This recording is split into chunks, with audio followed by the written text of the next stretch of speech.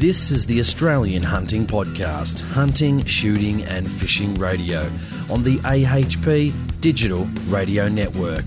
Visit us at australianhuntingpodcast.com.au. Sit back, relax and enjoy. Here's the host of the show, Jason Selms.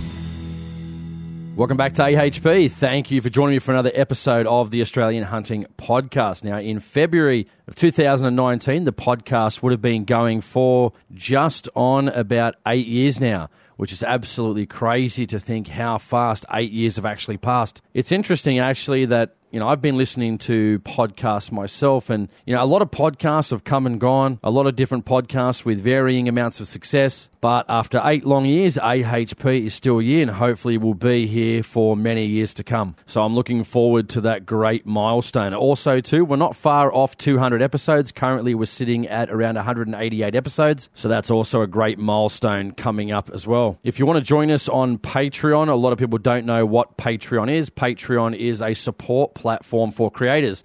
So if you want to get the podcast well in advance of other general listenership, then you can go to patreon.com/AHP, join up and support the show. That would be greatly appreciated. I've got a lot of fantastic people that support me on Patreon, and I couldn't do it without you guys. So again, as always, thank you very much to all my Patreon supporters. Today we're going to be talking to Liberal Democrat Senator David Leyonhjelm. Probably about 2 weeks ago, David put out a media release that he was going to be quitting the Senate and running for the upper house in New South Wales politics. So we're going to have a chat with David about many different things, including airsoft, gel blasters, self-defence, what he'd like to achieve if he was elected into the upper house at the March 2019 election here in New South Wales. If we can actually get David into the upper house of New South Wales, that would be absolutely fantastic to have more pro-gun representation in New South Wales representing your interests. So we'll bring and introduce David onto the show. David Leyonhjelm, welcome back to AHP. Thank you for joining me. It's been a great time for the LDP. 2 elected reps in Victoria, Dave Limbrick and Tim Quilty, which is fantastic news. I did a bit of,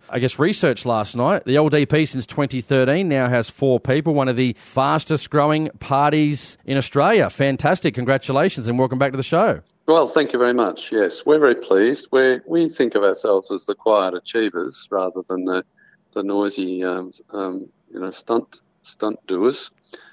We have been steadily gaining ground, and when you compare us to other small parties that have started or begun with a standing start, won their first seat, our progress has been very good. There are other small parties that have not gone to the levels that we've now reached, and so compared to them, we're pretty pleased. Obviously, there are some of us who would like to do even more, even faster, but you've got to be realistic, and I think on balance, we've got quite a lot to be pleased about. Absolutely. I'm really impressed with Aaron Stonehouse from WA for such a young guy with such a good sort of head on his shoulders, so to speak. He's doing a great job over there in WA representing his constituents, firearms owners, pushing airsoft. It's good news. Yes, Aaron is a wonderful find, actually. We didn't realise how good he was until he got elected. We knew he was pretty safe hands, and he helped us a little with our campaign, with getting preferences from other parties and that sort of thing, which in Western Australia is important. But after he got elected, we heard him do some media interviews and start talking to others. We thought, holy mackerel, this guy really is very good. And the thing is, he's totally on message. It's almost as if he's been listening to my speeches, got and read our policy pages and totally embedded them in his head, and he just sticks to them. He's superb. He really is superb. Victorian reps, obviously, 2 now. Are you surprised, excited? How are you feeling about it in general? It happened exactly as we planned. There was no accident and no luck involved. It was all well organised and well orchestrated, and we set out to achieve it. I suppose the process started 18 months ago, 2 years ago, when we had to re-register our party in Victoria. That was quite a big effort, and then when we were thinking about our campaign, that was pretty much sorted out a good while ago. Victoria is another group voting ticket state, and we are quite good at group voting ticket negotiations with other parties. And we were pretty convinced we could win at least one and probably two seats. So we're realistic about our expectations. Our number one priority was Tim. Tim is a long-term member of the party, previously been on our national executive. He's been around for over a decade. And David is a little more recent, but still a long-term member, and he was our second priority. So we won where we expected to in Victoria, and our strategy worked. I mean, you know, the old saying, I love it when a plan comes together. This was a very much a plan coming together. It's interesting. How do you avoid, personality or policy conflicts? I mean, like what's happening with One Nation, there's been a lot of issues there. How do you avoid that? How do you make sure you're getting the right person? Sure, we can't guarantee it's never going to happen in the future, but how do you deal with those personality and policy conflicts when they do arise? Well, there's a little bit of luck involved, but in our case, we probably need less luck than many parties because we know what we all agree on, our policies. We're all on the same page. Small government, less government involvement, lower taxes, less regulation, no exceptions. We don't make exceptions. We don't say, I'm libertarian, but for. We are all libertarians. So having agreed, having clearly got in our head what our policies are, what our philosophy is as well, then we don't even need to talk to each other much to know what our position is on 95% of things. Occasionally there are marginal issues where it's not clear what the small government option or best small government option is, so there might be a little bit of discussion about that. But overall, we don't really need to talk much to each other. And Aaron and I, for example, although we get on very well and very amiable relationship, we don't need to talk about policies that much just to sort of come out with exactly the same answer. So that helps an enormous amount. I would hesitate to suggest that the Liberal Democrats are immune from personality issues or internal arguments. We have plenty of our internal fights, but you probably have heard that we at one stage entertained the possibility that we might nominate Mark Latham as a candidate either for the Senate or New South Wales Parliament. I've got that question coming up, yep. Yeah. Before he went off to join One Nation. Yep. And then more recently we had Warren Mundine under consideration for the Senate.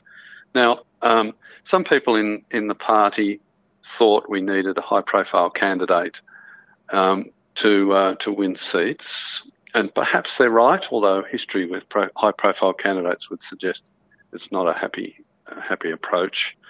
If you think about any of the other high-profile candidates Liberals and Labor have had, hasn't ended well in most cases. But nonetheless, the possibility that you might win the seat in the first place with a high-profile candidate was something we entertained. But I think what's now apparent from Mark Latham having joined One Nation and explained some of the policies that he now advocates, and subsequently Warren Mundine having joined the Liberals and advocated some of the policies he advocates, that they wouldn't have been compatible with the libertarian philosophy that Aaron has been talking about, I've been talking about, and now Tim and David are talking about. They are liberally minded. When I say liberal, I say small L liberal. They're liberal minded. They're inclined to the small L liberal spectrum, but in both cases, but they have some very serious exceptions. And we Liberal Democrats, we are a party of principle, so exceptions don't fit into that. It's interesting you talk about Mark Latham. Why did he decide to go to One Nation, if you don't mind telling us? Was it purely just a firearm issue? Was he wanting to lead the LDP in New South Wales? I think we did speak at the SSAA Shot Expo, and I thought, will Mark Latham run in New South Wales?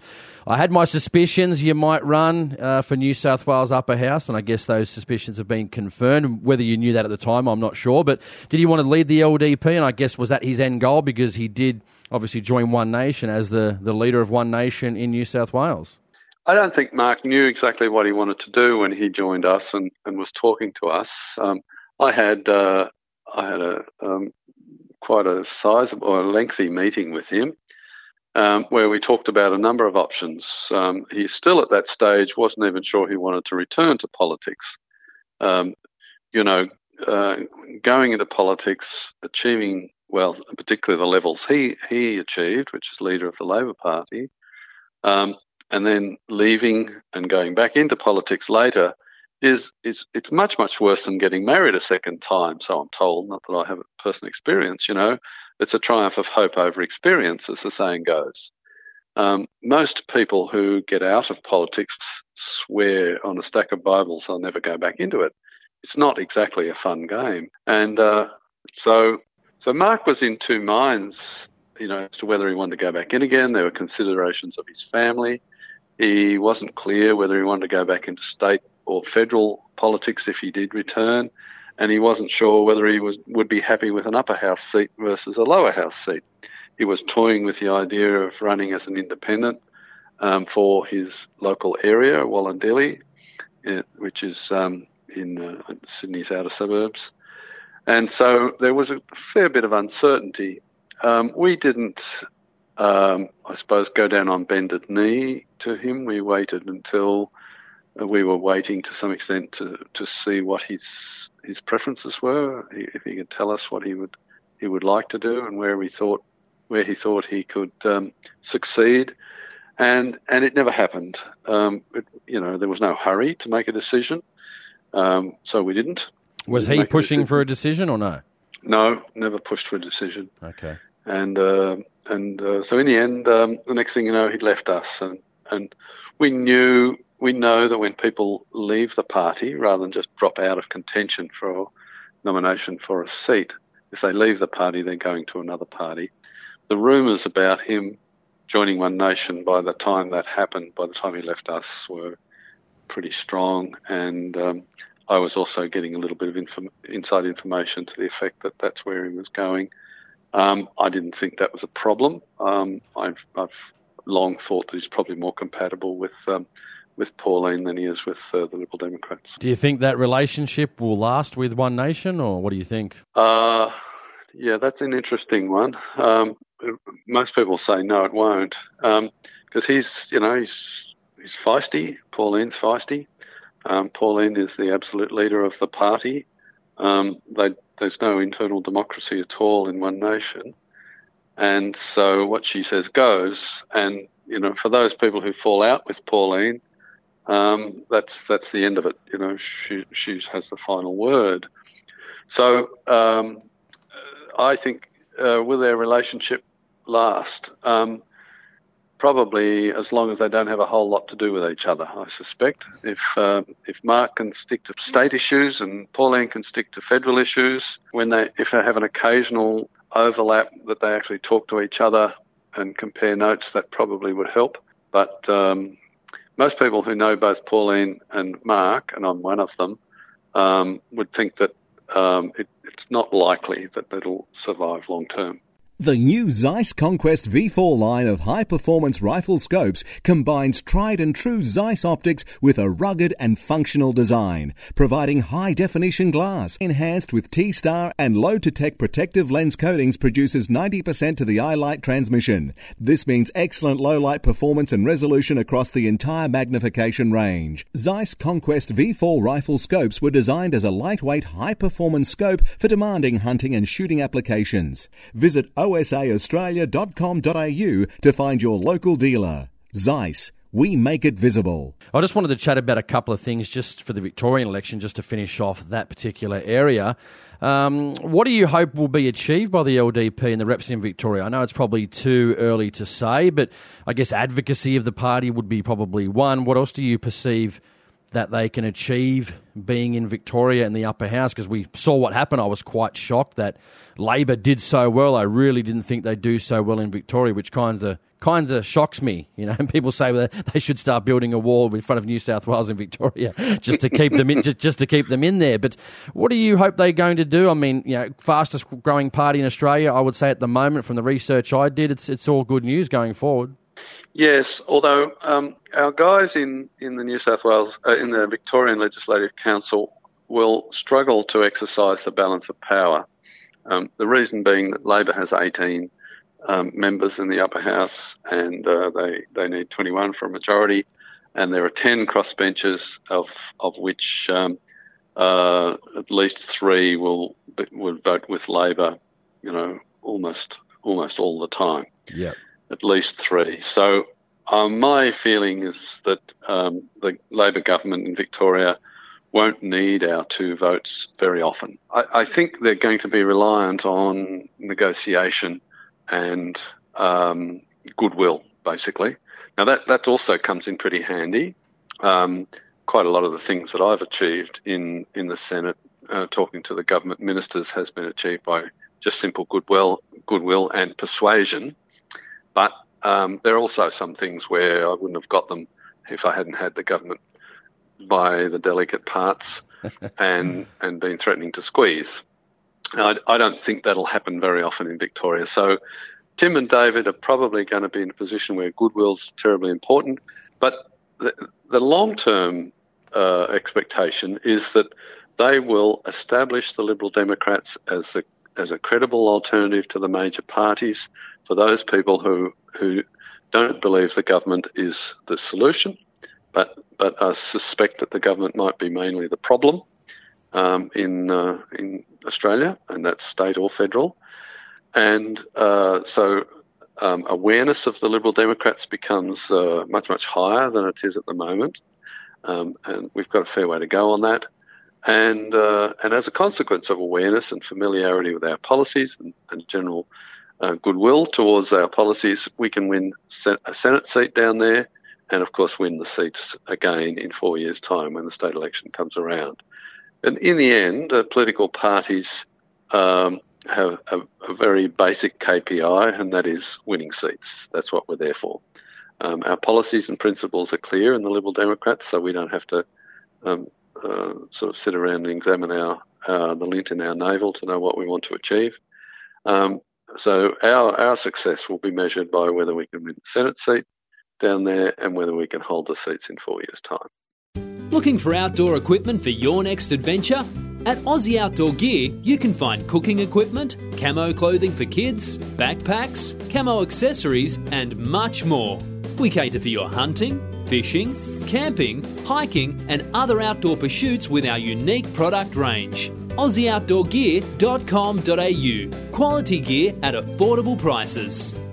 David, talking about, I guess, Victoria, this is obviously not really Darren Hinch's main cup of tea, but he seems to be rearing his head on duck shooting in Victoria. He's been on the radio saying the most stupid things about duck hunting that aren't actually true. I'm not even sure Darren's even eligible to own a firearm due to his criminal history, whether you agree with what he did previously or not.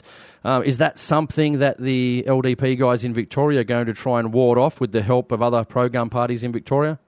Yes. Obviously, Darren Hinch was very lucky in this election and won, well, in fact, 3 seats in the Victorian Legislative Council, although one of the people who won has now departed from him, and so he's basically down to 2. The issue with his party is they don't even know what they agree on. Darren Hinch doesn't really know what his policies are.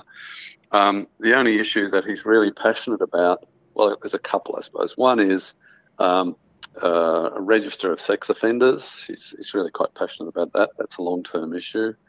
And mesh, vaginal mesh issue, which is basically a medical malpractice issue. He's campaigned on their behalf. But in the Senate, I'd say about 98% of the time he votes for the Greens. The issues that he stamps his foot about and bores us all with his speeches are pretty much all the same ones that the Greens get all agitated about. He really doesn't have much of an independent position on anything. He's not very effective in the Senate. He really thinks making speeches is about the beginning and the end of it all. He really doesn't set out to achieve very much. And the question, of course, is, well, what does his party agree on? What's his party's policies? Are they all going to be closet greens like Darren is, well, not even in the closet, out of the closet. Are they going to be the same as Darren, or are they going to have different points of view? We don't even know if that's going to be the case on duck hunting, and duck hunting fits in a little pattern of sort of animal type issues that Darren takes up. Yeah, he's opposed to live exports, for example. He's opposed to dugong hunting by Aborigines up in northern Australia, and duck hunting fits into that pattern. But we don't know whether the two people from his party are going to take the same view, whether they agree with Darren on anything. And if I was asked what do I agree with Darren on, I'd struggle to think of more than one topic anyway, and that's and that means that I can only think of about 4 things that I know Darren has a view on. Yeah. So the other thing that I think will influence how that plays out is whether Darren can hold on to his Senate seat. He's running again. He's in his 70s. He's running again at the next election, which looks like it's going to be May now. He didn't get enough to win a Senate seat in a normal half Senate at the last election. Neither did I, for that matter, in fairness. But I'm pretty confident that our vote has increased in the two and a half years since the election. I wouldn't like to bet that Darren's has increased, as a lot of people have been disappointed in him in Victoria. So I don't think it's at all certain that he will hold his seat. The other thing is that in the last election, 2016, he also had the donkey position. He was first on the ticket, and we know that that's worth at least 1 or 2%. So I think there's a fair chance that Darren won't hold his Senate seat, and then what happens to his party if he's not around? Do the two MLCs from his party stick with the party, or do they become independents? And how does that all play out? I'm not at all sure that he's a long-term political player. Before we get into the thicker stuff, I just guess I didn't ask you, have you been doing any hunting or shooting, been overseas, around Australia, been doing anything in regards to shooting? I know you're probably pretty busy these days, so it's probably few and far between, but you've been up to any exciting stuff? I get to Hornsby Range in Sydney every little while. I shoot F-class, full bore F-class there, standard class. That's full bore rifles with scopes on top.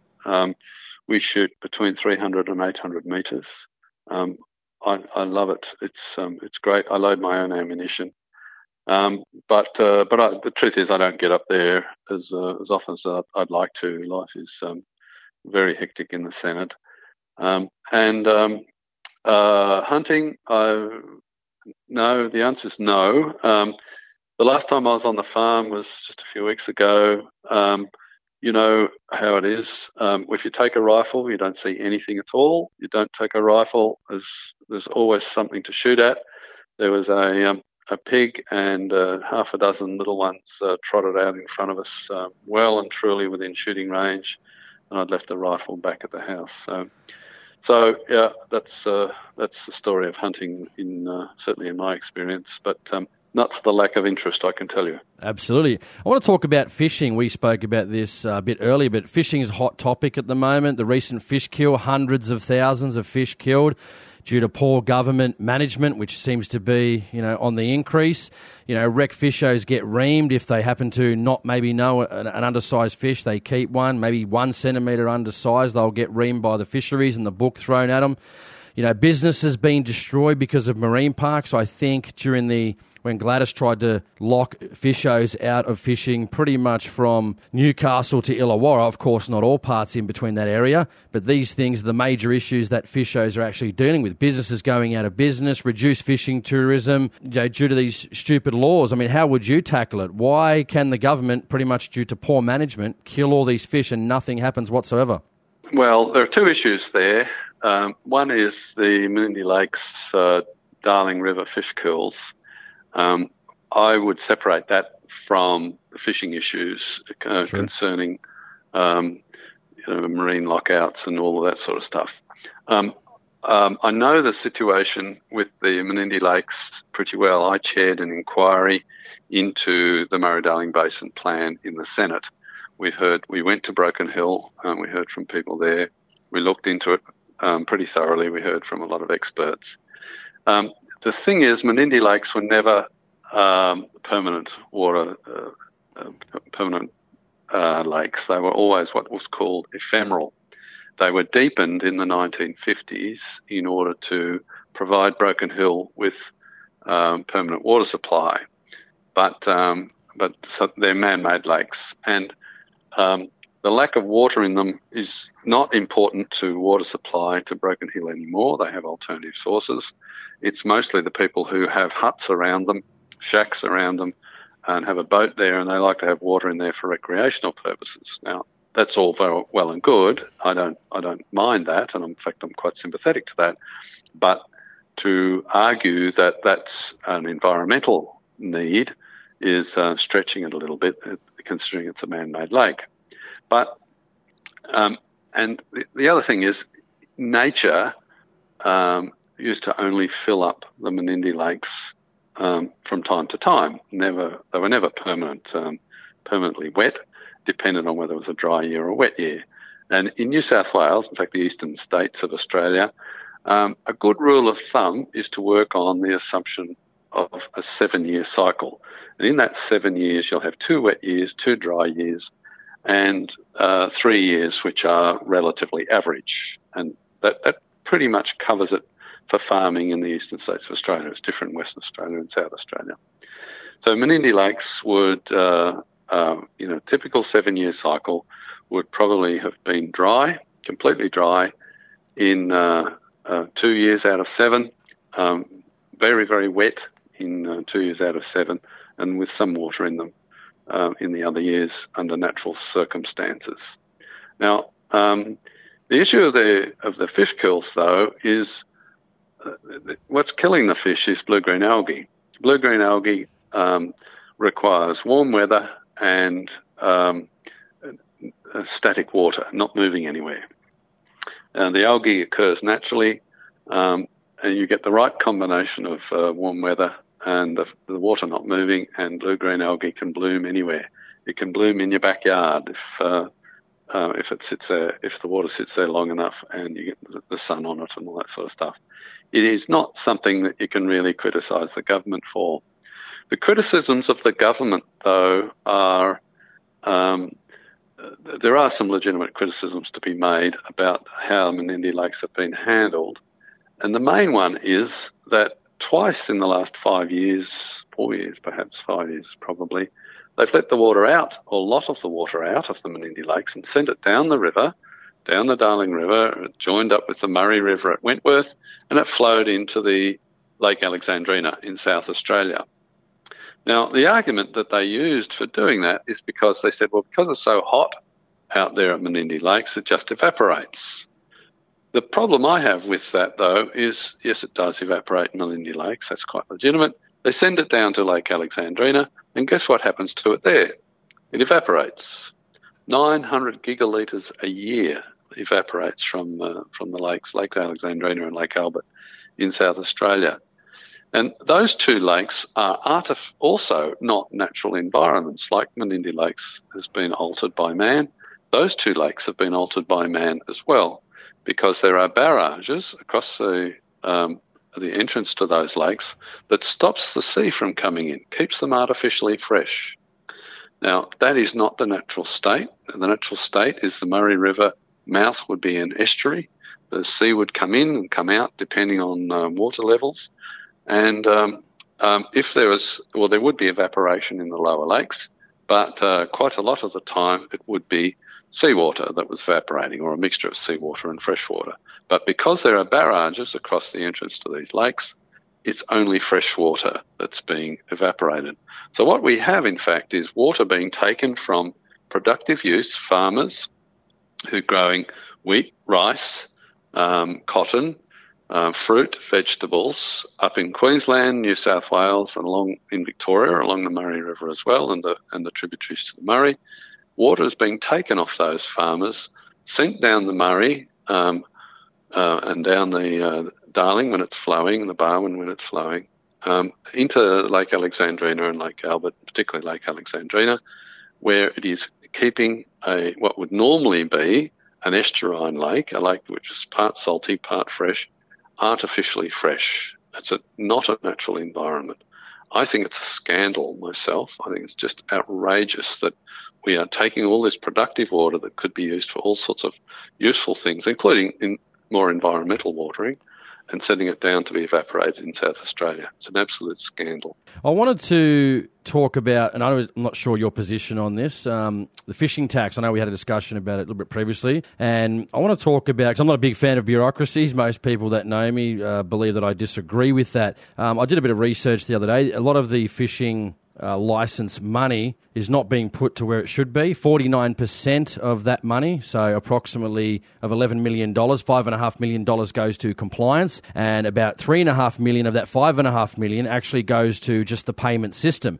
So before we even start to go fishing, pretty much for me to pay a fee, then the government to make me comply, whether that's by inspection or it's out on the water. We're $5.5 million deep of this bureaucracy. So I want to get the thoughts on what the Liberal Democrats think about, the fishing licence. I call it the fishing tax. Is fishing really in a better way than it was, say, 15, 16, 17 years ago when the fishing licence was actually put in? Because I would say, no, I think fishing's not in a better way. Sure, they stock lakes, they do certain things with it, but just to make me comply and make me pay for the licence, it's a large bureaucracy that I think we just don't need. So just a general thoughts on the issue and what if there's an LDP policy on that. Yes. Well, very good questions. And I think, to cut a long story short, the recreational fishing situation in New South Wales is not in good shape and needs substantial reform. The policy of the Liberal Democrats on this issue is for the government to keep its nose out of most areas, broadly speaking, but obviously nobody, including fishers, want to lose the resource. They want the fish to be there when they go and catch them. So government involvement to the extent that it protects the resource is a legitimate involvement. Sure. So bag and size limits, for example, there's no real problem with that. Yep. The government getting involved in assisting with habitat, breeding grounds, artificial reefs, that sort of stuff. There's a case for that. But you're right in terms of the issue relating to fishing licences and the revenue from the fishing licences. Where is that money going? In very large part to pay for bureaucracies, not even really in particularly effective compliance, and certainly not doing very much to reinvest in the fishing industry, the recreational fishing industry, making it hospitable and welcome with plenty of fish available to be caught. And that's a problem. So obviously in an ideal world, we would even argue against fishing licences. Why should you need a permit to catch something that occurs in nature? But the argument for fishing licences is that the money can then be used to help the resource so that there's something for everybody and for years to come. So we're sort of somewhat sympathetic to that idea, but it absolutely demands that that money be used well. And at the moment, you can pretty much say without any contradiction the money is not being used well, and there's a lot of things that need to improve. One of the things that I intend to address when I'm elected, assuming I'm elected New South Wales Parliament, is the lack of good policy, I suppose, certainly the poor administration of the recreational fishing sector, both freshwater and saltwater in New South Wales. They are not done well at the moment.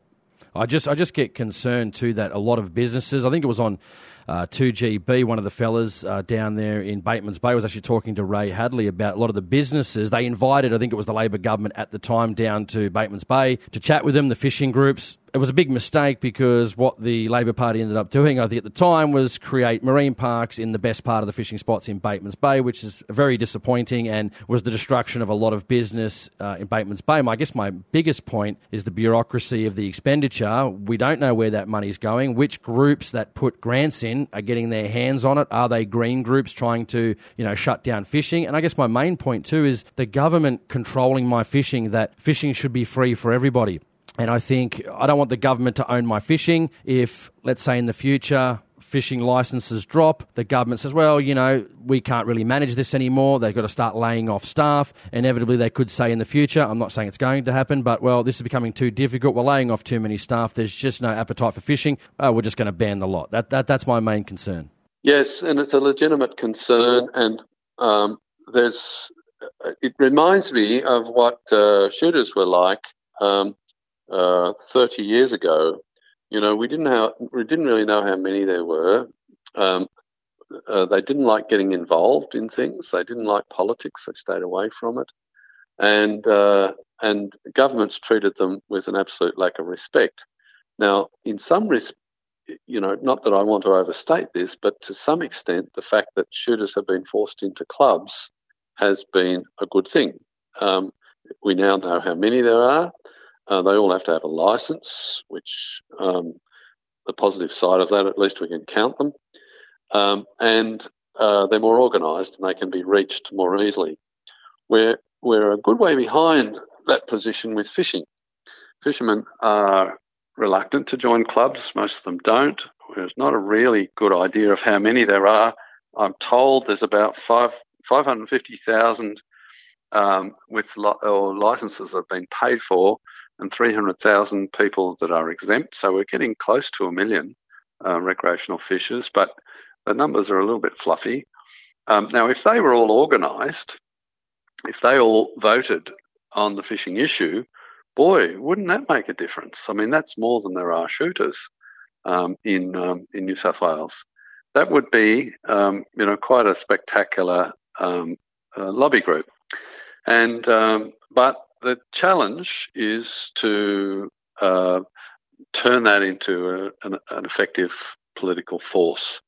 It's one of the things that I would like to see happen. Now, if that was the case, I don't think we would be dealing with stupid policy such as proposed marine lockouts.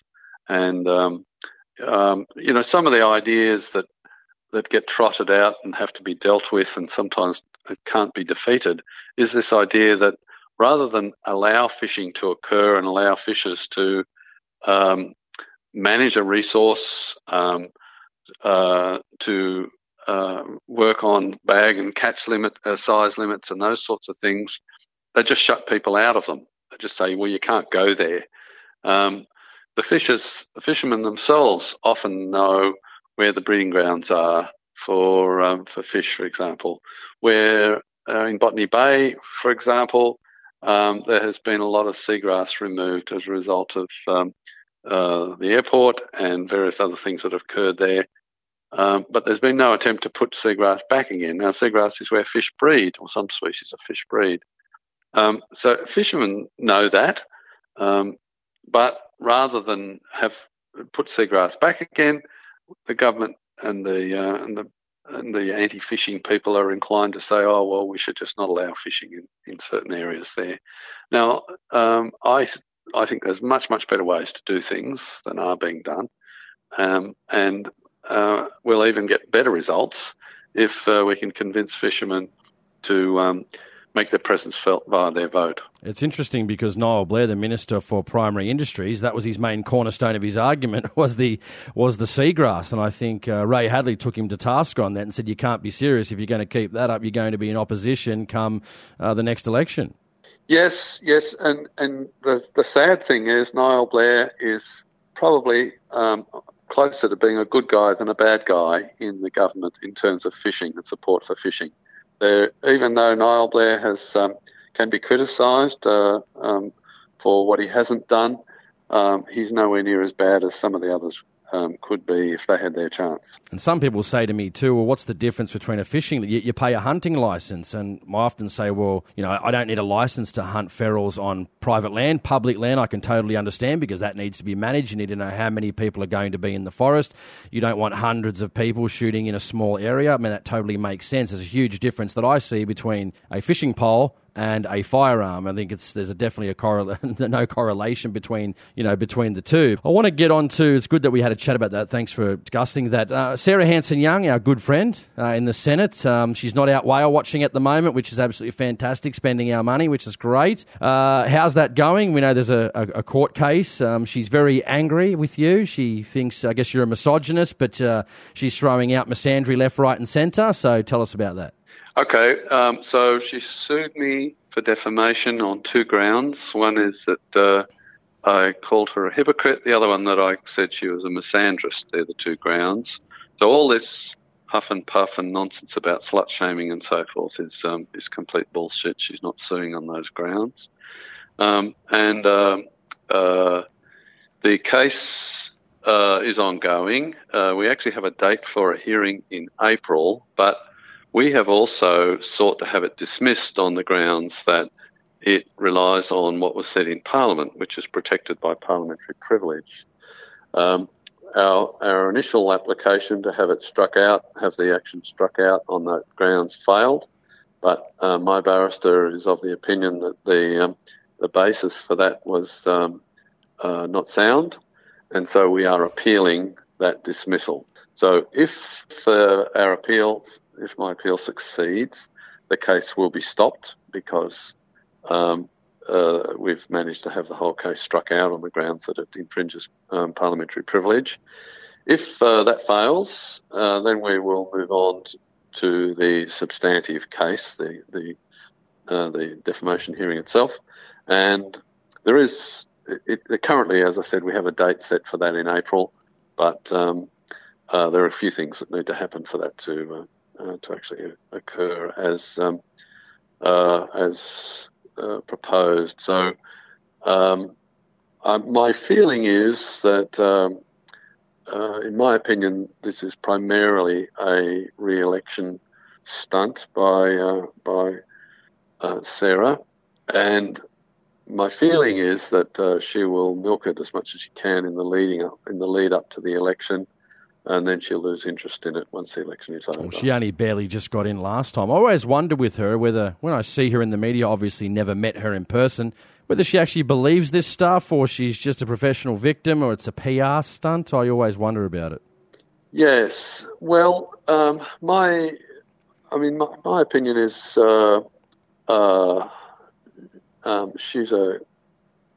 she likes playing the victim card. She, I think, probably convinces herself that she is representing somebody, women, downtrodden. She tells people that she's young. She's not young, really. She tells people she's young, but she's not.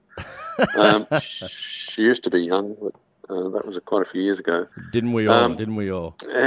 I suspect she probably believes much of what she says, but before she got elected, she was a bank teller. I don't think she'd win any Nobel Prizes, put it that way. And she might go back to that if she doesn't get re-elected at the May election or whenever it is in 2019. Yeah. Yes. Well, there's a distinct possibility of that occurring. As you said, she didn't achieve enough votes to get re-elected on a normal half-Senate election at the last Senate election in 2016. So unless she improves her vote from that, then she won't get elected. But South Australia is an interesting state, and it's hard to make predictions about it because of the Nick Xenophon factor. Yes, Nick Xenophon. He was there last time. He won't be there next time. Where are those votes going to go? Centre Alliance is now the party that have taken over from the Nick Xenophon party. Will they be able to keep votes? Will will people who might have voted for Nick Xenophon go and vote for the Greens? Nobody knows the answer to those questions. It's interesting. You're on the 7:30 report. Now, one of your best media performance wasn't actually about firearms, actually. It was with Virginia Trioli. Do you remember that interview?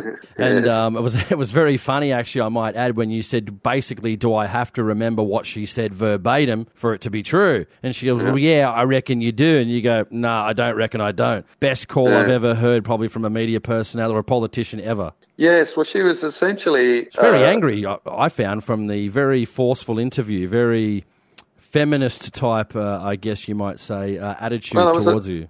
Was hugely partisan, of course. I mean, she wasn't being a journalist. She was being a partisan advocate for Hanson Young. You know, she never wouldn't tolerate this argument that I put that Sarah had said, they wouldn't need pepper spray if men would stop raping them. She wouldn't believe, you know, that she had even said something, that Sarah had even said something like that. Now, of course, she wasn't there. I was, and yet there she was, essentially saying, "No, I don't believe you," inferring, not in so many words, you're a liar. So I got a bit indignant about that, but I don't know. I mean, at the end of the day, you walk off and you think, okay, what did that achieve? And I often wonder whether those interviews that I did afterwards achieved anything at all, because in retrospect, a lot of people heard about me, although that wasn't obviously my intention, because I kept being invited on. I think it was, my opinion, it was all part of Sarah's attempt to create a big controversy and help her re-election prospects. Are you looking to buy a new or used firearm? Do you want to sell that Safe Queen to fund your next purchase? Then go to ozgunsales.com.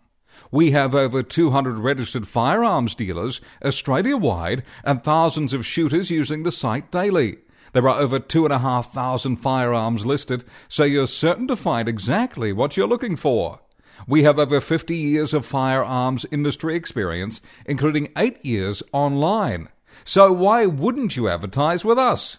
The one and only genuine original Ozguns. Based on that Sky News interview, it seemed like you were blacklisted there for a while, but you've got back on Sky News just recently, which is good promotion for the party. But one of my Patreon supporters, Chris, said, will Davey be making more regular appearances on the Paul Murray show? You seem to have a bit of a, he didn't say this, I'm saying this, bit of a bromance with the old Paul Murray. He seems okay at times. I do like a lot of what he says, but sometimes I shake my head at other things that he says, and I think that's a bit of a leftist view, which is not necessarily bad. I think common sense is a great view. But will you be going back on Sky News more regularly, and if on Paul Murray as well? Yeah, Paul's just returned. So Paul's been on a break until after Australia Day, so he's only just returned now. Yes, I have been in touch with him in the last couple of weeks, and he assures me I'll be back on. But you're right. And Sky decided that they'd have a break from me. One of the reasons for that is because... Rowan Dean had a permanent break too, if people know Rowan Dean as well. Oh, no, Ross Cameron had a... Oh, it was Ross Cameron, sorry. I thought it was Rowan Dean. My bad. Rowan's back on again. I mean, one of the issues is that there's a little lobby group that threatens their advertisers and says, well, you shouldn't be advertising because people have said X, Y, Z. And, of course, they misrepresent what XYZ is. The words that they always use are racist or bigot or sexist or Nazi. I think that covers the field. White supremacist, you forgot that one too. Yeah, that fits into the racist though. That's true. So they will then contact the advertisers, and the advertisers are often, or their advertising agencies are often not very senior people with, no real street smarts, won't realise that they're being bombarded by a small lobby group, and they will go weak at the knees and go, oh dear, we better not stay on there because people are angry with us, and so they will then reconsider their advertising. It's a bit of a problem actually. I mean, in the end, I suppose, free speech would say these lobby groups are allowed to do that. The advertisers can do what they like, but it has scared. I think they're over it now because they've got new management as well. But I think it has scared the people at Sky, and it has had an effect in America too. So this is Australia never invents anything really that hasn't been done elsewhere. This has been going on for quite a while in the United States, attacking the advertisers who appear on non-left, I wouldn't call them right-wing necessarily, but non-left media programs. And of course, advertisers on Fox News, which the left hate, they are under relentless attack. Absolutely relentless. I think they tried it in Victoria, didn't they, David? When was it Sky News? I think it might have been some advertising for Sky News on the trains in Victoria as well. That happened as well. So, that's right. So after an interview on Sky News, the Victorian government said, "We're going to take Sky News off the train stations." And the funny thing was that Sky News wasn't even on the train stations. So it gets a bit bizarre at times. But this is an imported strategy. I think we're starting to get on top of it now. We've worked out how to deal with it, but it was part of the reason why Sky News has been, for the last 3 or 4 months, has changed its mix of interviewees. I think it's been good publicity for the party, though, definitely having you on there. Yes, yes. It's not a huge audience, and so, I mean, they used to call me a lot and get me on a lot because I live in Sydney and I can get to the studio in Sydney in about 20 minutes. And so when they were short of someone to call, they'd call me. I don't think I need to be on that often for it to be beneficial. I think my priority will be on when I've got something to say, or when I'm in a situation where having a bit of a chat about the day's issues, such as with Paul Murray, who I get on very well with at a personal level. He and I are kindred souls in many ways, is an option. I think I used to rarely knock back an interview on Sky. I think that'll have to change now. I don't think there's any particular reason for me to be there, every second day. And but Paul Murray is special. As I said, he and I are kindred souls. He's a cigar smoker like me. He tells everybody he voted for me at the last election, and we agree on many things. There are times, of course, when we don't agree, but we're both such good fellas that it never affects our relationship. We still like each other even when he's wrong. Getting onto the crux, I guess, of this show, which is the most important thing, you're quitting the Senate and running for an upper house seat in New South Wales. Now, I had my suspicions, as I said a bit earlier, but what prompted this? It's a long-term plan for me. I've been doing most of the heavy lifting in the Liberal Democrats now for a long, long time.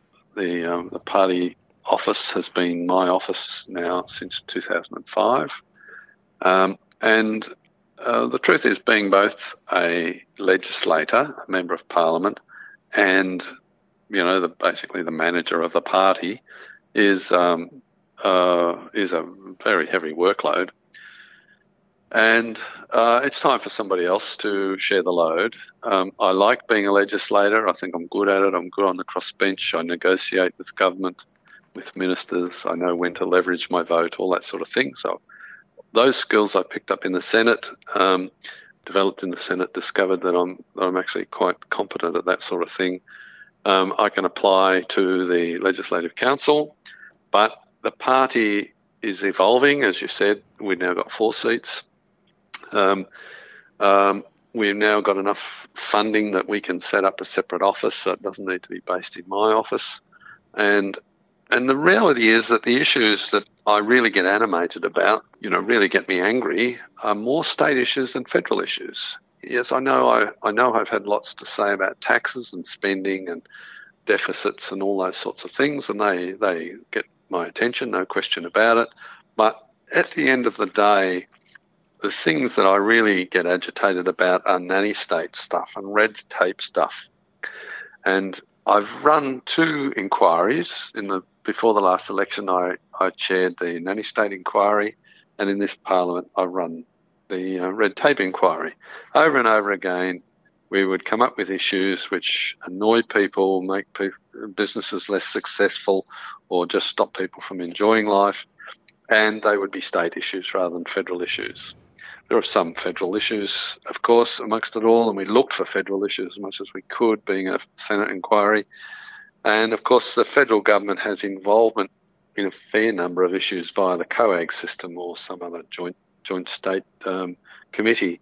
But many, many times the primary responsibility lies with state governments. So you mentioned fishing already, but four-wheel drives and access to the bush, shooting, of course, is a state issue, notwithstanding the National Firearms Agreement. Motorbikes, another of my passion. Modified cars, speed limits, even that, straight-out nanny-state issues like bicycle helmets. The self-defence issue, which is something I'm quite passionate about. That's a state issue, not a federal issue. Alcohol licensing, gambling licensing, smoking, e-cigarettes, vaping, gambling, lockouts. Yep.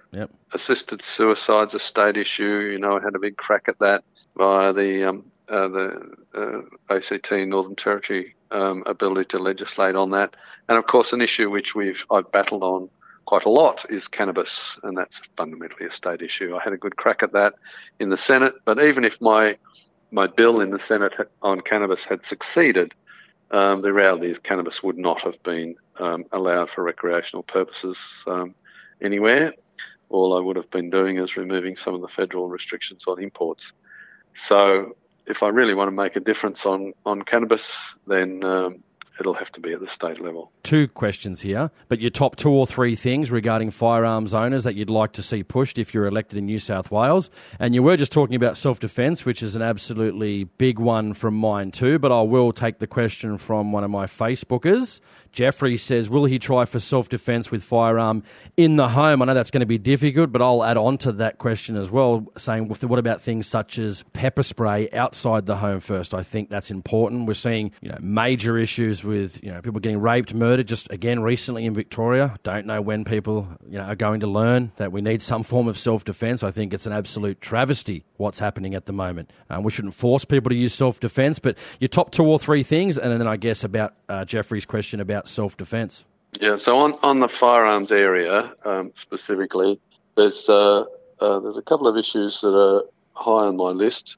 There's some negatives that are occurring at the moment, things going in the wrong direction. The state government has recently decided that gel blasters are prohibited weapons, for example, and prosecuting people, and also the plastic toys, the imitation ones. There's a big problem with that as well. The thing is, it's getting way past the stage where what guns do is what really matters. It's what guns look like that now is starting to be the key thing. So what I'd like to do is stop some of the trends on the negatives as the first thing, and then I'd like to improve things as well. And one of the things that obviously I think would be a potentially winnable one would be relaxing the calibre restrictions on pistols. There's no sense in being allowed to have a 38 but not a 45, for example. It just makes no sense at all. And of course it's very restrictive for IPSC shooters, who I have great sympathy for. So there's plenty more issues that I am concerned about, but there are a couple that off the top of my head, and I have done some work in the Senate on the former, the appearance issue. For example, I spoke to the former Minister, Angus Taylor, and I've subsequently spoken to the new Minister, Linda Reynolds, on the fact that the application of appearance laws is almost arbitrary. The public servants are making up as they go along, and it needs to be remedied and with a consistent policy, not based on scary monster stuff, but based on some genuine principles. I also managed to get the Firearms Consultative Committee restarted, and Angus Taylor agreed to that, agreed to the appointment of the members, but never actually called a meeting because he was waiting until he had a decent agenda to give them to work on. The new Minister, Linda Reynolds, called the first meeting a few weeks ago, and by all accounts, it was a positive meeting. The other issue that I was working on at a federal level, and I will take up at the state level, is airsoft. At the federal level, my aim has been to ensure that when one of the states approves it under state law, that the federal government then says, okay, we're not going to put any barriers in the way in terms of import restrictions. And I've been talking to Angus Taylor about that, and I mentioned it to Linda Reynolds, but I'm not sure how far she got with that. We are actually feeling pretty confident that we will be able to legalise airsoft in Western Australia during 2019. The government in Western Australia has agreed in principle to legalise it, the Attorney-General in particular. There is a process of negotiations going on over what level of restrictions to place on it, but my information is that the end outcome is not in doubt, that it will actually be approved. Surprisingly, considering WA is probably one of the most draconian states in Australia, so it's very interesting. In terms of real guns, yeah, that's right. Exactly. I can own a 50 cal Barrett in New South Wales, but yet I can't play a game that's played by 70+% of the whole entire world. It's just crazy.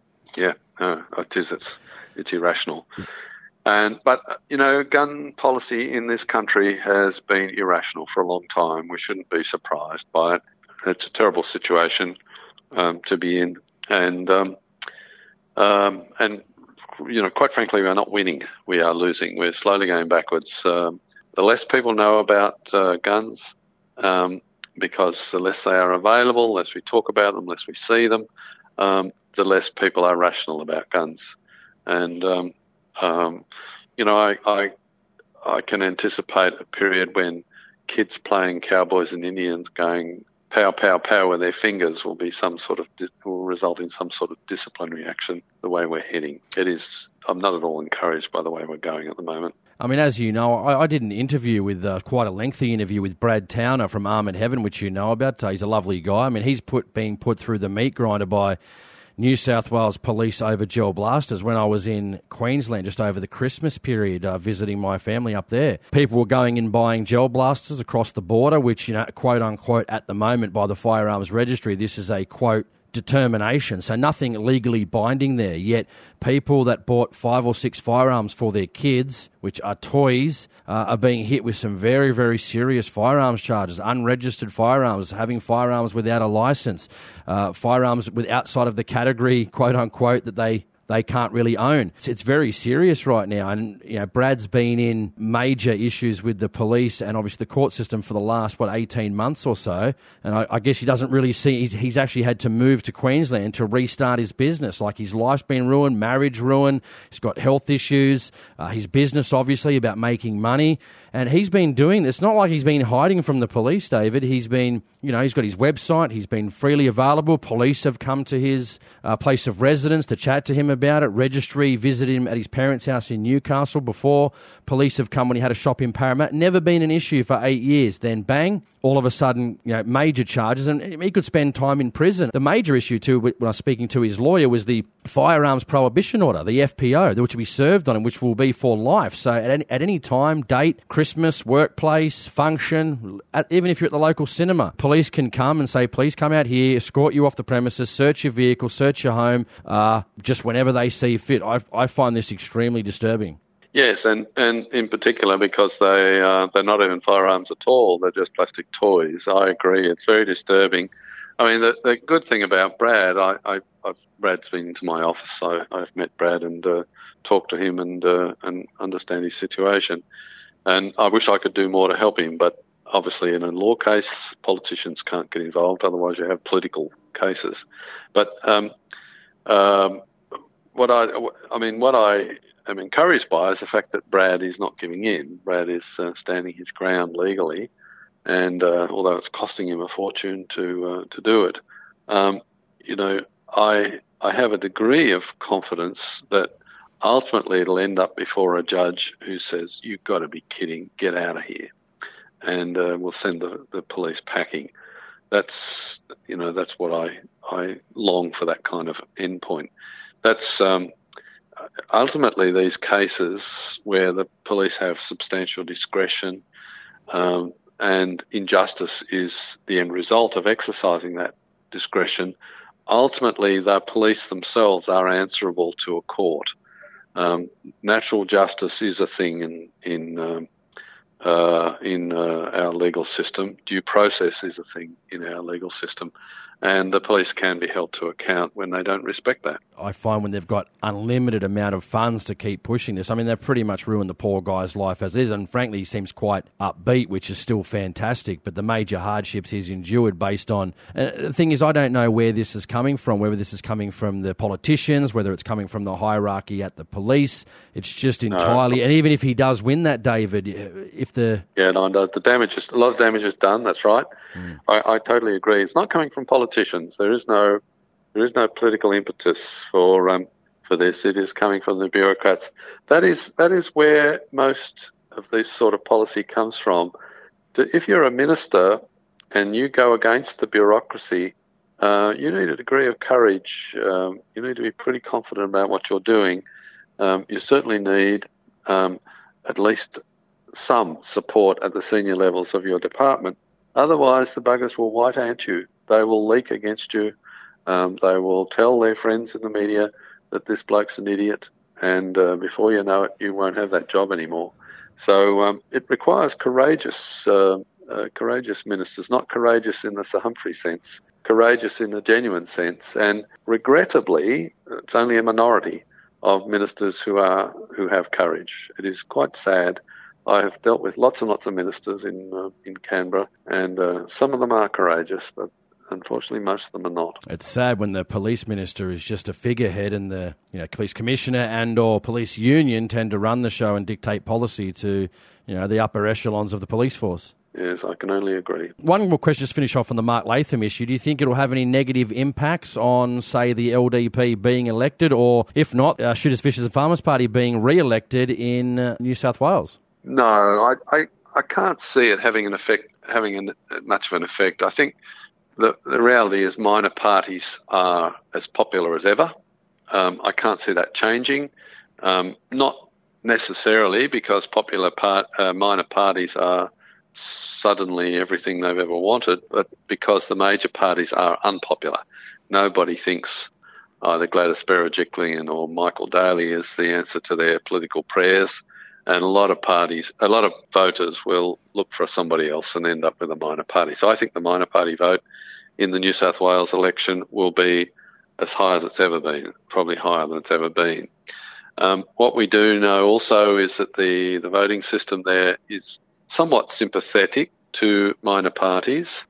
21 members have to get elected, which means the last three or so candidates can be elected on less than a quota. Quota is 4.5%, but the last three can generally be elected on less than that.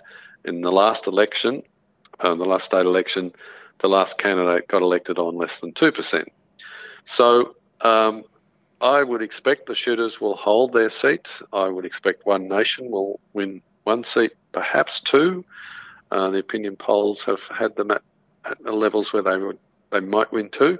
And I would expect that the Liberal Democrats will win one with an outside chance of a second one. Yep. And I don't think we will eat each other's votes very much at all. What Shooters can do, of course, is if they...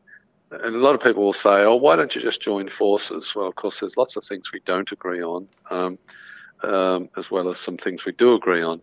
But there is nothing to stop those who...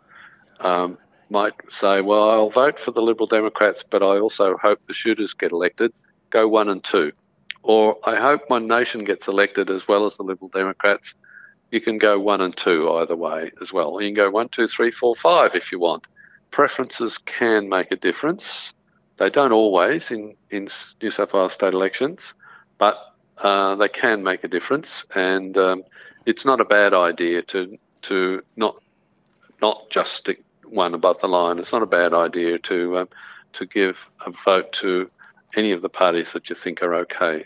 I guess going on from that, and you did just bring that up, which is great. Some shooters are saying that there's already 2 elected, reps in New South Wales advocating for gun owners. The LDP, they're only going to split the vote. I guess what's your thoughts on that? I find that vote splitting, I think it's a bit of a fallacy. Nobody owns my vote. I dictate where my vote goes. What's your thoughts on that? Yeah, well, we're not splitting the vote. If you are a shooter and you want to vote for a pro-shooting candidate, but for example, you also believe in low taxes, then you might want to vote for the Liberal Democrats. If you're a shooter and you want to vote for a pro-shooting candidate, but you also happen to support the Shooters Party on one of their issues that they're running on, something to do with agriculture perhaps, their farming type stuff, then you might vote for them. The fact is, of course, shooters are not single-dimensional people. The thing that they have in common is their interest in shooting, but then they have very divergent views on all sorts of other things. So one size does not fit all shooters. So it's perfectly okay to have different points of view, but they should vote for a pro-shooting candidate, because at the end of the day, there's a limited number of us shooters. And the more of us who get elected to Parliament, the better off we all are. I've got a couple more questions, then we'll just move quickly onto a few quick Facebook questions just to finish off. Where do you think the numbers will be lost in the upcoming New South Wales election? I know Gladys came out Gladys Berejiklian, about 3-4 weeks ago, saying Labor don't do any deal with the shooters, they're evil people basically. Do you think she's running a little bit scared at the moment? Do you think the numbers will be lost for the Liberal Party? It's going to be a close election. I think the Liberals are still in with a fair chance of winning. Nobody knows Michael Daly, and he's not really resonating with the electorate, I don't think. So having said that, neither is Berejiklian, so she's not regarded as very exciting either in the way that Mike Baird was exciting. So, yes, the shooters are doing preference deals with the Labor Party, and they want to take seats off the Nationals. So there is a bit of that going on. I think in the upper house, Labor and Liberals could easily both lose a little bit. The Christian Democrats could easily lose a seat. They're by no means comfortable these days. But really, the possibility is that the minor parties will go up and that none of the minor parties will go backwards. That's a definite possibility as well. My prediction is that the Liberals will win the election, but not by much. It'll be a very, very close election. I think they might just squeak over the line. I'm not too concerned about that, because it'll also mean a close election in the upper house, the Legislative Council. And the closer it is, the closer the election is, including in the upper house, the more it will be balanced with Liberal and Labor, and Nats, of course. And the crossbench will therefore have more leverage. And leverage in the crossbench is something I dream about. Maybe even a balance of power. You never know. If you're lucky enough, David, you might even get to work with our anti-gun friend, David Shoebridge.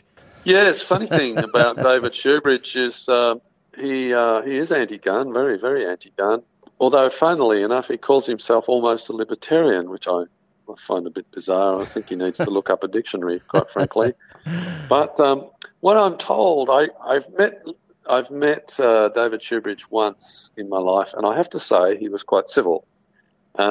People tell me that he is a bit like Lee Rhiannon in that he is invariably civil, and Lee Rhiannon was invariably civil. I could barely agree on what day it was with Lee Rhiannon, and yet she was never rude, never nasty, never made personal attacks. David Shoebridge, I am told, I don't know him well enough to know this for a fact myself, but I am told he is of a somewhat similar nature. And his former best friend, Jeremy Buckingham, is the one who engages in the ad homs, the personal attacks. That's what I've been told. Well, that's been a major fallout too, hasn't it? It has. That's what I mean. His former best friend, yes. Yes, very interesting. I want to go on some quick responses. I don't want to leave out my Facebook listeners, David. Just quickly from Tim, he says, will they be running a candidate in Penrith? So I guess that would be a lower house seat. Is that on the cards or no? Haven't worked out what seats we're running in yet, so I can't answer that question at the moment. We're still looking at which seats we'll be running in. But we will be running in some lower house seats, definitely. Absolutely. Jeffrey asked the question about self-defence, so we've already answered that. Andrew said, doing preference deals and his thoughts on the blame of the situation from the Murray-Darling Basin and should there be a Royal Commission. As far as I'm aware, there might already be a Royal Commission. I'm not 100% sure. I did look it up prior, so thoughts on that? Yes, there's been a Royal Commission in South Australia. Brett Walker, SC, was the commissioner. I think the report is due today to the government, and they'll probably release it. They'll probably release the report for the next few days. So there already has been a Royal Commission. Royal Commissions are not something, I know they've been a bit popular lately, but Royal Commissions are not necessarily a solution to everything. And we have got the Murray-Darling Basin Plan. I think the Murray-Darling Basin Plan needs improvement, but it's a very, very complicated situation. The Productivity Commission has recently reported on the Murray-Darling Basin Plan as well, and there's been quite a range of inquiries, including the Senate inquiry, which I chaired. So I'm not sure the Royal Commission would solve it. There's a bit of political reality that's got to be dealt with in terms of South Australia and its water. Luke Williams says he wants to talk about deregulation. Suppressors is one of his major ones, semi-autos and military appearance, obviously, which is appearance laws, which we already spoke about that. But suppressors, I think that would probably in the short term, maybe even the medium to long term, be something that we could definitely make some headway on. We see overseas almost mandatory in some countries, definitely mandatory on private property in some of those areas to help out farmers and noise, something we'd be looking at. Yes, we've got to get over this idea that suppressors are used by criminals to silently sneak up and shoot people without them knowing about it, without anybody knowing about it. We've got to sort of improve the image of suppressors, if you like. I'm all in favour of them. I think we'd be wonderful being able to shoot without having to wear earmuffs or if you forget to put your earmuffs on or whatever, you risk your hearing. I think it'd be a great idea. But and as you said, they are almost mandatory in some countries.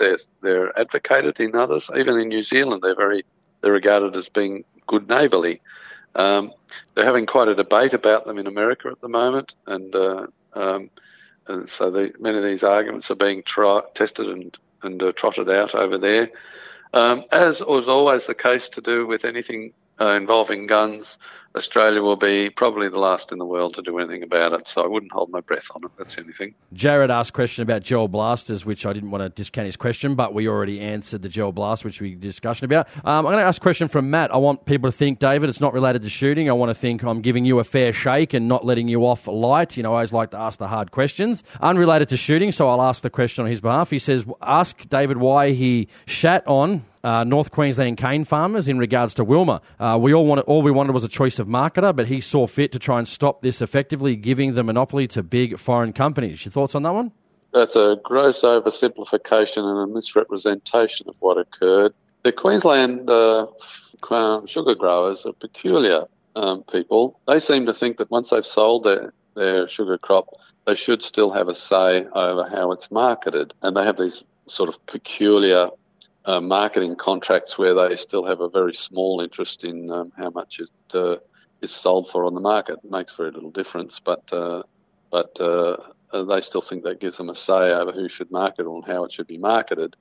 If you're a wool grower, when you sell your wool, whoever buys it then decides what they're going to do with it and how they're going to sell it. So if you sell it to a wool broker, that broker then decides how it's going to be sold. If you sell your beef, your cattle, whoever buys them and owns them, they decide how that beef is going to be sold, whether it's going to be sold to the Japanese, for the Japanese market, or Americans, or to the Europeans, or to the domestic market, or where it's going to go. Same goes for wheat and all the rest of it. I don't know why the sugar growers have got it in their head that somehow or other they should have a say over what happens to the sugar that they've sold to somebody else. It's not their product anymore. It's somebody else's product. And if they don't like the way that the Wilmar or anybody else is marketing their sugar, they don't have to sell it to them. That's where their decision ends. Their decision, their control over their sugar ends once they've sold it, not afterwards. Last question, David, to finish off before I let you go. Very, very interesting one. Often I cop, I guess you'd say, a lot of heat for this, but I think it's just an honest summation of what's happening, not only in New South Wales, but around the country, about our gun policy and our wish list versus actual achievements of not only parties such as yourself, but other parties as well that represent or supposedly represent my interests of shooting. I know it's always good to advocate for shooting, and yourself and other parties as well that advocate for my interests is absolutely fantastic. But as you know, I mean, actual achievements on the ground are very few and far between. How can we make sure in the future that if people want to put their vote in yourself or another pro-gun party, but let's say Liberal Democrats, that is actually going to work out in an actual achievement on starting to claw back some of these laws? Obviously, I know it's difficult. I'm not naive to think that it's not increasingly difficult with the amount of anti-gunners that, you know, we have in this country. But political parties such as the LDP, Shooters and Fishers, or even the Nationals that try and say they represent my interests aren't actually achieving a whole amount. And while difficult, I understand that. How can we move forward in the future to make sure there are some wins on the board and it's not just what we're going to say, it's actually what we're going to do? Because often I look at what people do and not what they say. It's a very good question. What tangible gains have we had for having representatives of shooters, elected representatives of shooters in the New South Wales Parliament, Western Australian Parliament, Victorian Parliament, for example, New South Wales since 1995, Victoria the last 4 years, Western Australia the last 6 years. What tangible benefits have we seen as a result of that? And the answer is not much, not very much at all.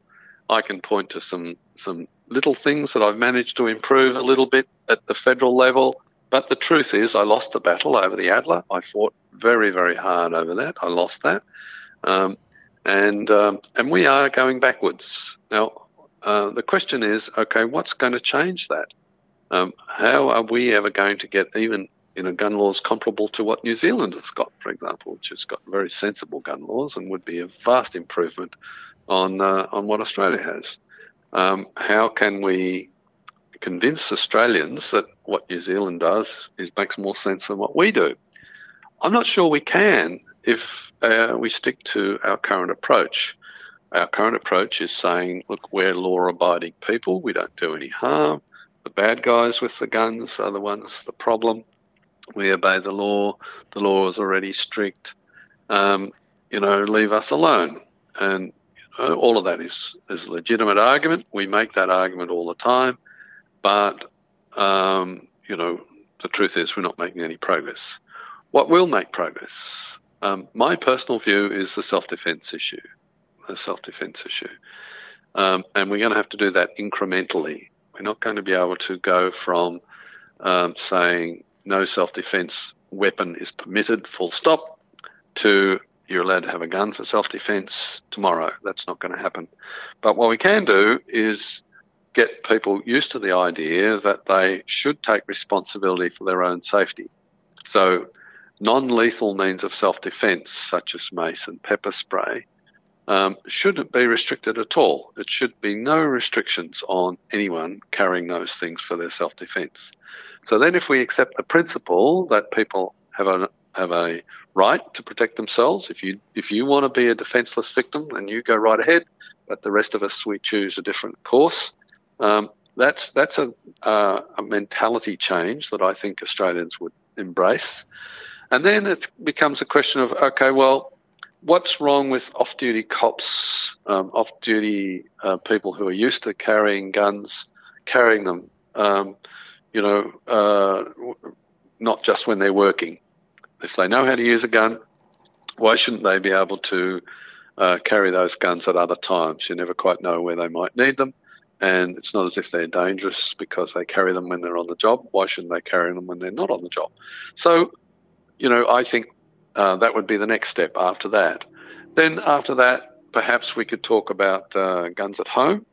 Why shouldn't you be able to have a gun at least in your home? Your home is your castle. Your family is the most important thing to you. And here you are defenceless, essentially, against people who do you harm. That would be a winnable argument perhaps down the road. We are still a long way from being in the situation where a lot of countries are, where we can say, look, I am feeling threatened. There are people who've made threats against me. I have a genuine cause for concern.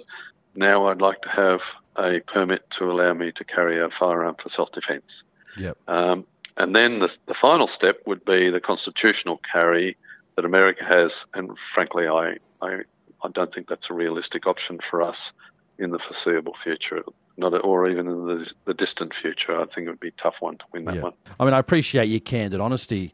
When Sarah Hanson-Young says things like, well, men shouldn't rape, I mean, well, we do know that, but there are people out there that break the law. And people often tell us, well, if you vote for us, this could be it could be any pro-gun party may say, well, if you vote for us, we need more bums on seats in Parliament. And while I agree with that, we've also had 1996, we've had a long time since Port Arthur, getting on to 22, 23 years. When are we going to get enough bums on seats in Parliament to make a difference? We can't have this provision of, well, exactly. we just need more people. If you vote for us and we had more people, then we'd be able to get something done. But we've had 21 years, 22, 23 years. It's a long time to have very little wins on the board. At least I appreciate, actually, you're the first person in a long time that's actually said, well, yeah, because some people often get upset with me and say, well, what have I done? And I said, I don't get paid $170,000 a year to represent your interests. That's what the people that were elected to do. And if we count all the pro-gun parties and being elected in each state and how much that's costing the taxpayer in the millions of dollars, are we getting that benefit in reasonable quality firearms legislation? That's right. And I think shooters have got to be a little more critical about accepting the assurances and the blandishments of candidates as well. Some parties, for example, will tell you they are pro-shooters. And you think, oh, well, that's good. You can vote for them. But then you say, okay, well, so what is your policy? What is your party's policy on firearms? And they'll say, oh, well, we wouldn't want anything to be any more restrictions to be imposed. So you think the National Firearms Agreement is all right? Oh, yes, we think the National Firearms Agreement is all right as long as it doesn't get changed, isn't made any worse. Now, frankly, I don't think that's the least bit acceptable. No, neither do I. Status quo is not acceptable to me. Status quo is not acceptable. We cannot say the National Firearms Agreement is fine. New Zealand has nothing even remotely like the National Firearms Agreement provisions, and it's a very, very safe country. Switzerland, of course, we all know there are more guns there than almost any other country apart from America on a population basis. And it's safer than Australia. So we know that there is no need for the National Firearms Agreement. So there is also no need for any party which claims to be pro-shooters be defending the National Firearms Agreement. My view is blow up the National Firearms Agreement. Get rid of the damn thing. Destroy it completely. Give the control over guns back to each of the state governments and let them then decide what's going on. Under those circumstances, I'm pretty convinced we can convince at least some of the state governments that things are unnecessarily restrictive. And then if we get some of them that are see that and start to wind back some of their more ridiculous things, the other ones will ultimately follow. And so I would say to shooters, when you're exercising your vote, if you're voting for what you think is a pro-shooting candidate because they happen to think the National Firearms Agreement is just fine, you are not using your vote well.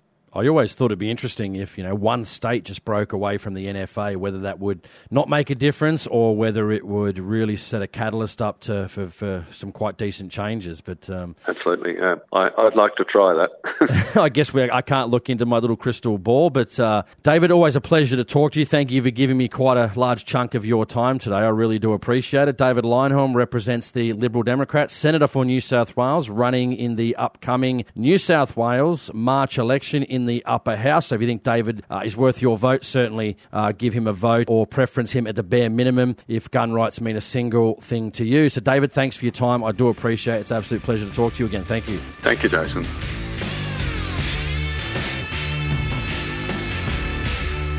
You've been listening to an episode of the Australian Hunting Podcast. I hope you enjoyed it. See you next time.